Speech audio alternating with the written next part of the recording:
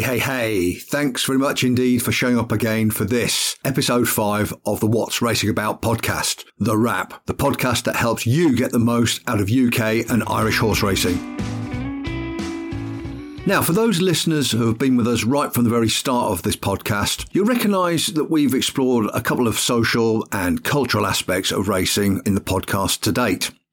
It's time to change it up now, though, and focus on the here and now of actual racing, as I'm going to explore what I hope is going to be a new angle on sorting out a value bet in the final classic of the season, which is the St Leger on the 11th of September. Like I said right back in episode 1, The Wrap is not a tipping podcast. However, in trying to help you get the most out of your UK and Irish horse racing, I'm naturally interested in betting and all aspects and angles relating to betting on horse races. I mean, what's a day at the races if you don't have a bet or two, right? So in that respect, I'm always going to try and give you fresh ways of looking at a race or races and generally try and sort of set you thinking about lines of analysis you may not have considered when having a bet. The most important thing to say at this juncture is that if I do come up with a bet, it'll be flagged up loud and clear, so no ifs or buts or maybes. I'll be backing it, and I'll be backing it with my own cash, so win, lose or draw, you'll know that I'll be sharing the pain or the grins if it loses or wins. Why the St Leger then? Well, it's a high-profile race. Duh, yeah, Pete, we know. So in this horse racing world of often pig-headed but heartfelt opinions, it'd be remiss of us not to have some thoughts on the final English classic of the season. Secondly, though, it's a race with very little in the way of specific form to go on, which can reward the punter prepared to take an offbeat look at participants through the prism of different types of analyses. So, for example, few, if any, of the horses lining up on the 11th will have actually raced as far as 1 3/4 miles, which is the demands of the Leger. So this raises the question as to their stamina for such a relatively long race at this stage in their young careers. Remember, the horses are all 3-year-olds, teenagers basically in human terms. They're still developing physically as well as learning mentally about the demands of racing at the highest level and at such a relatively precocious age. From a punting perspective then, you've got to factor in an improvement factor as horses continue to mature, and certainly an improvement factor for those likely to benefit from being asked to run further than they've ever done before. How does the savvy punter, which I hope everyone listening to this podcast aspires to be, how does a savvy punter begin to assess this potential for improvement when the accent is going to be more on a horse's endurance ability? One answer is, of course, to look at the horse's breeding. On a very simple level, you can look up the performances of a horse's mum and dad, or go back even further to the next generation of grandparents, and there's plenty of websites and databases that will enable you to do this. One is the racingpost.com, for example, which is a really excellent resource for the dedicated racing fan. Real breeding experts can discuss with confidence entire family bloodlines. They'll understand the genetic limitations of a horse's full brothers and sisters and the impact of several generations on breeding on today's competitors. However, attaining such knowledge is a lifetime's work. So one breeding cheat, or breeding hack if you like, that I want to introduce you to that gives you a relatively clear insight into a horse's stamina potential is something called the dosage profile. At this point, it's fair to acknowledge the limits of podcasting as a sound-only medium. In an ideal world, this should be coming to you as a multi-platform PowerPoint presentation with PDF handouts as a bare minimum in order to explain dosage profiling fully. Nonetheless, we haven't got access to that, so let's press on with sound only. Putting it very simply, a horse's dosage profile is a shortcut pedigree by numbers. To reiterate, we're looking to establish the stamina potential for horses who are going to be running in the 2021 St Leger. So whilst I'm going to explore necessarily some of the wider and historical and technical content to dosage, I'll try to keep this ultimate objective at the forefront of what we're doing on this podcast. A bit of a delve into history then. Dosage profiling really first saw the light of day in the early 21st century when a French cavalry officer, one Lieutenant Colonel Jean-Joseph Vuillet, I think his name was pronounced, attempted to introduce some precision and science into the then fairly sort of haphazard world of thoroughbred breeding. Monsieur Vuillet went back 12 generations of leading horses' pedigrees and noted that certain stallions in those pedigrees kept appearing more often than they should have done by pure chance. He was able to work out the ideal breeding profile, or the dosage profile as it became known as, from these stallions with such major influences. Voodoo, you may think. Well, go tell it to the then Aga Khan. except he's dead, so you can't. But the Aga Khan was one of the great breeders of our time. He based a lot of his early 20th century breeding operation on Monsieur Vuillier's dosage theory. Now, I'm praising like mad here because, well, let's face it, it's all a bit dull, and for the anoraks, and not you necessarily, the bright, svelte, rapt audience. But dosage theory became more refined thanks to the work of Franco Varrola in the 1970s, who began to classify the influences in extended thoroughbred pedigrees according to the type of offspring they produced. Varrola's dosage categories show a progression of aptitude over 5 categories, from brilliant through intermediate, classic, solid, and professional. The big leap forward regarding dosage theory came in 1981, when Dr. Steve Roman simplified Varrola's work, deciding that brilliant and intermediate categories were influences for speed, classic was an intermediary middle ground category, and solid and professional were influences for stamina. Now, remember stamina? That's what we're looking for in our St. Leger horse, right? True, but there's a little bit more theory to go through first, so stick with me, folks. I'll try and keep it as lightweight as possible. Now, not only did Dr. Roman make dosage theory more accessible, he made it more usable in real-world pedigree analysis. He simply added up all the influences for speed in a horse's pedigree, divided them by the influences for stamina, and hey presto, you had a number, a dosage index for a horse, suggesting the optimum distance it should theoretically be able to perform at. The numbers generated by Dr. Roman's theory came from the recency of a sire in a horse's pedigree. So, for example, a sire allocates twice as many points to the dosage index as a grandsire, and 4 times as many as a great-grandsire, etc. Dr. Roman's dosage figures were only based on the most recent 4 generations of a pedigree, so not the 12 that Monsieur Vuillier went back. Roman believed that recency of pedigree gives greater accuracy in profiling, commensurate with sufficiently accessible pedigree data. In addition to the influence of the 4 most recent generation of sires, Roman's updated dosage theory also majored in on the, for want of a better term, the greatness of preeminent stallions in the breeding world. Roman only awarded points to a sire or grandsire or great-grandsire or great-great-grandsire if it appeared on a list that he developed of great and influential stallions. A sharp turn at this point into equine sexual politics. If you've stuck with me so far, you're probably going, what a sexist pig. Why is he only on about the stallions and their influence? What about broodmares? It takes 2 to tango in the breeding shed, for pity's sake. Now, this is all true, but broodmares have few progeny, 1 a year perhaps, compared with a stallion who can sire tens of offspring a year. So it's a bit of a statistical non-starter to judge what influence the females of a horse's bloodline have over their offspring. So that's where we're majoring in on sires and the male lineage. So, where does all this leave us as regards the St. Leger then?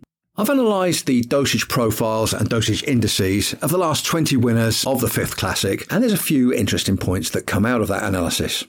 I'm going to shove all of the research that I've done onto the What's Racing About podcast Facebook page. So if you're totally gung-ho for all of this, then head to those resources, where you'll also find some links to articles about the dosage theory, as well as a critical link to the pedigreequery.com website, which gives you free access to the dosage figures and 4th-generation pedigree of pretty much every horse in training throughout the world.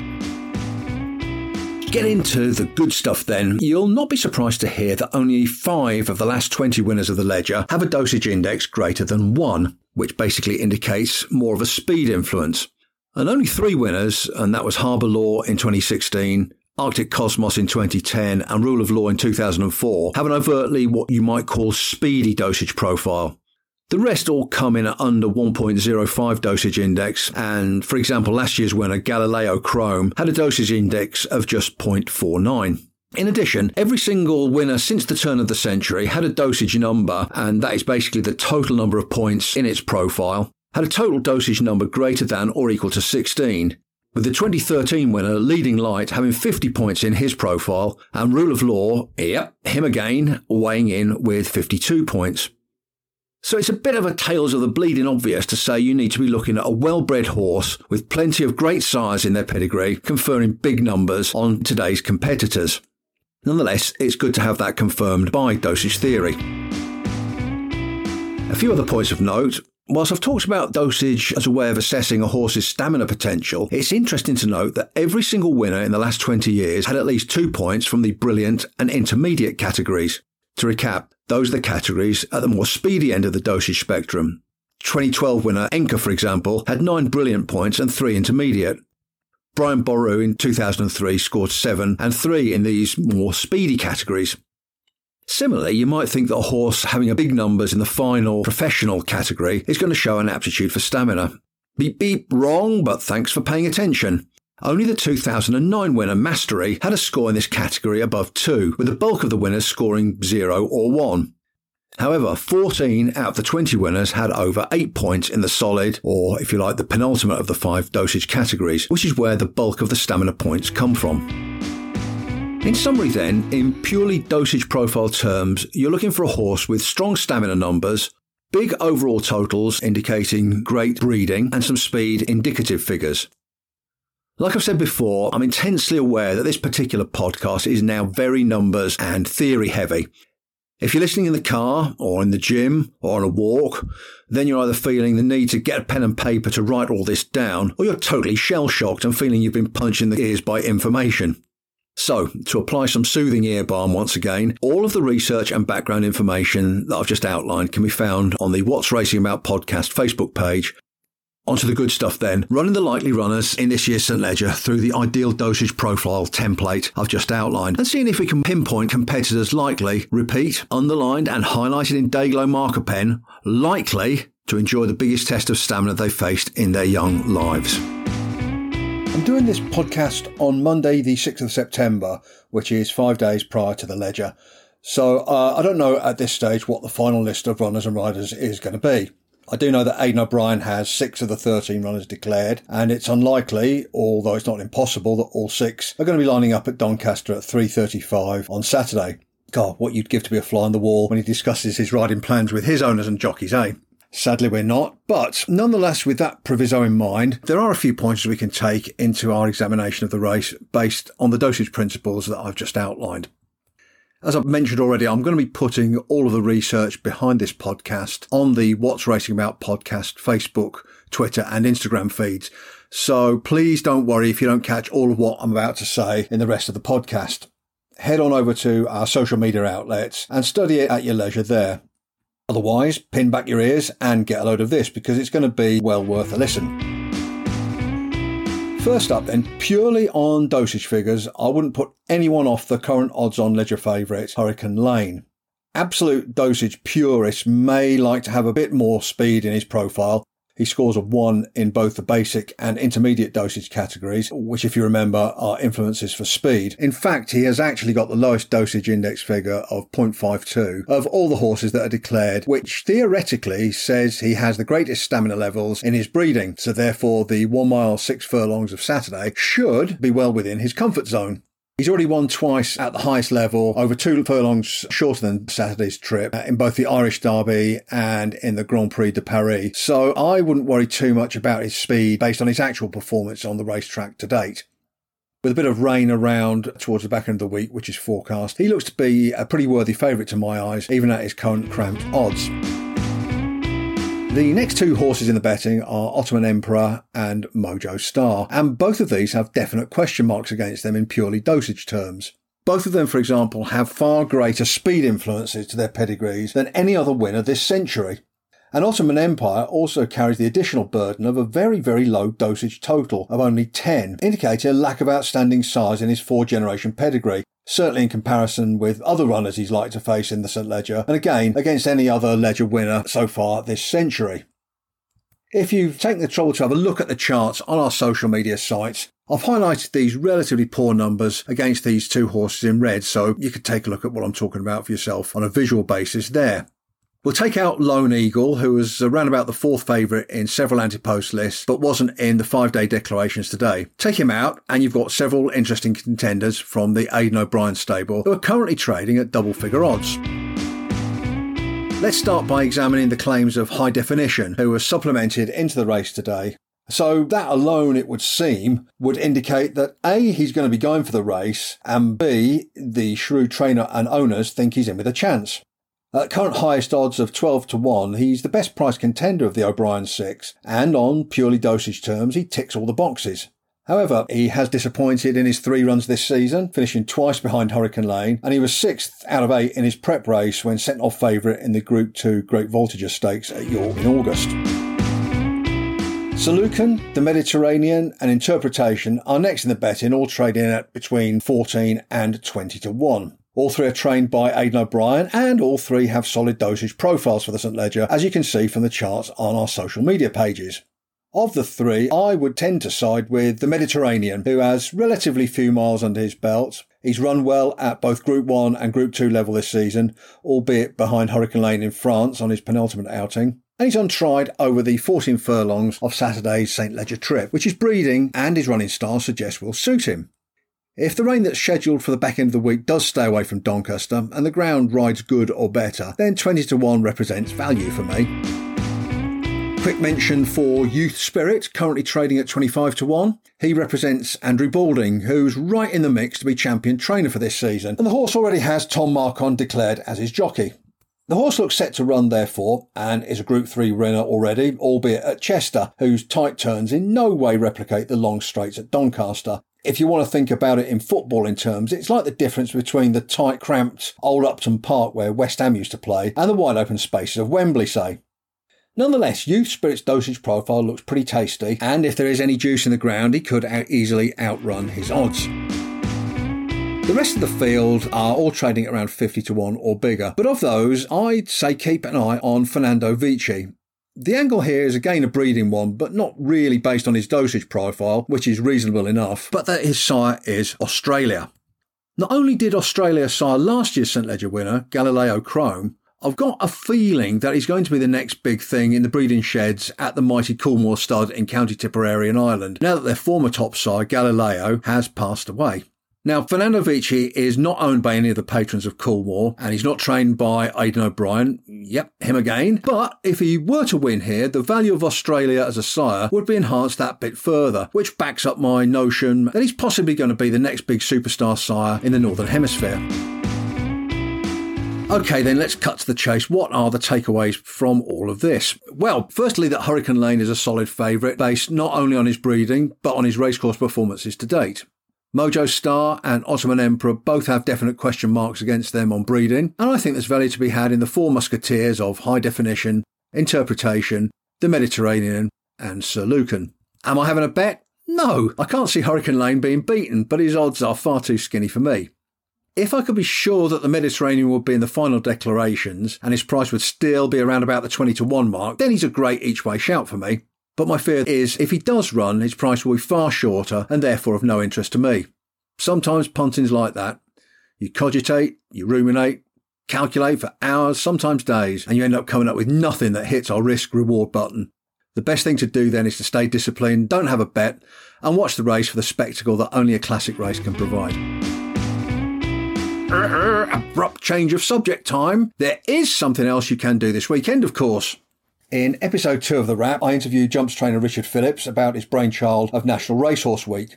Go and download that podcast if you haven't already, because in it you'll find an invitation to visit any number of working stables starting this Sunday, the 12th of September, and over the following week. For details of stables open near you, check out www.nationalracehorseweek.uk.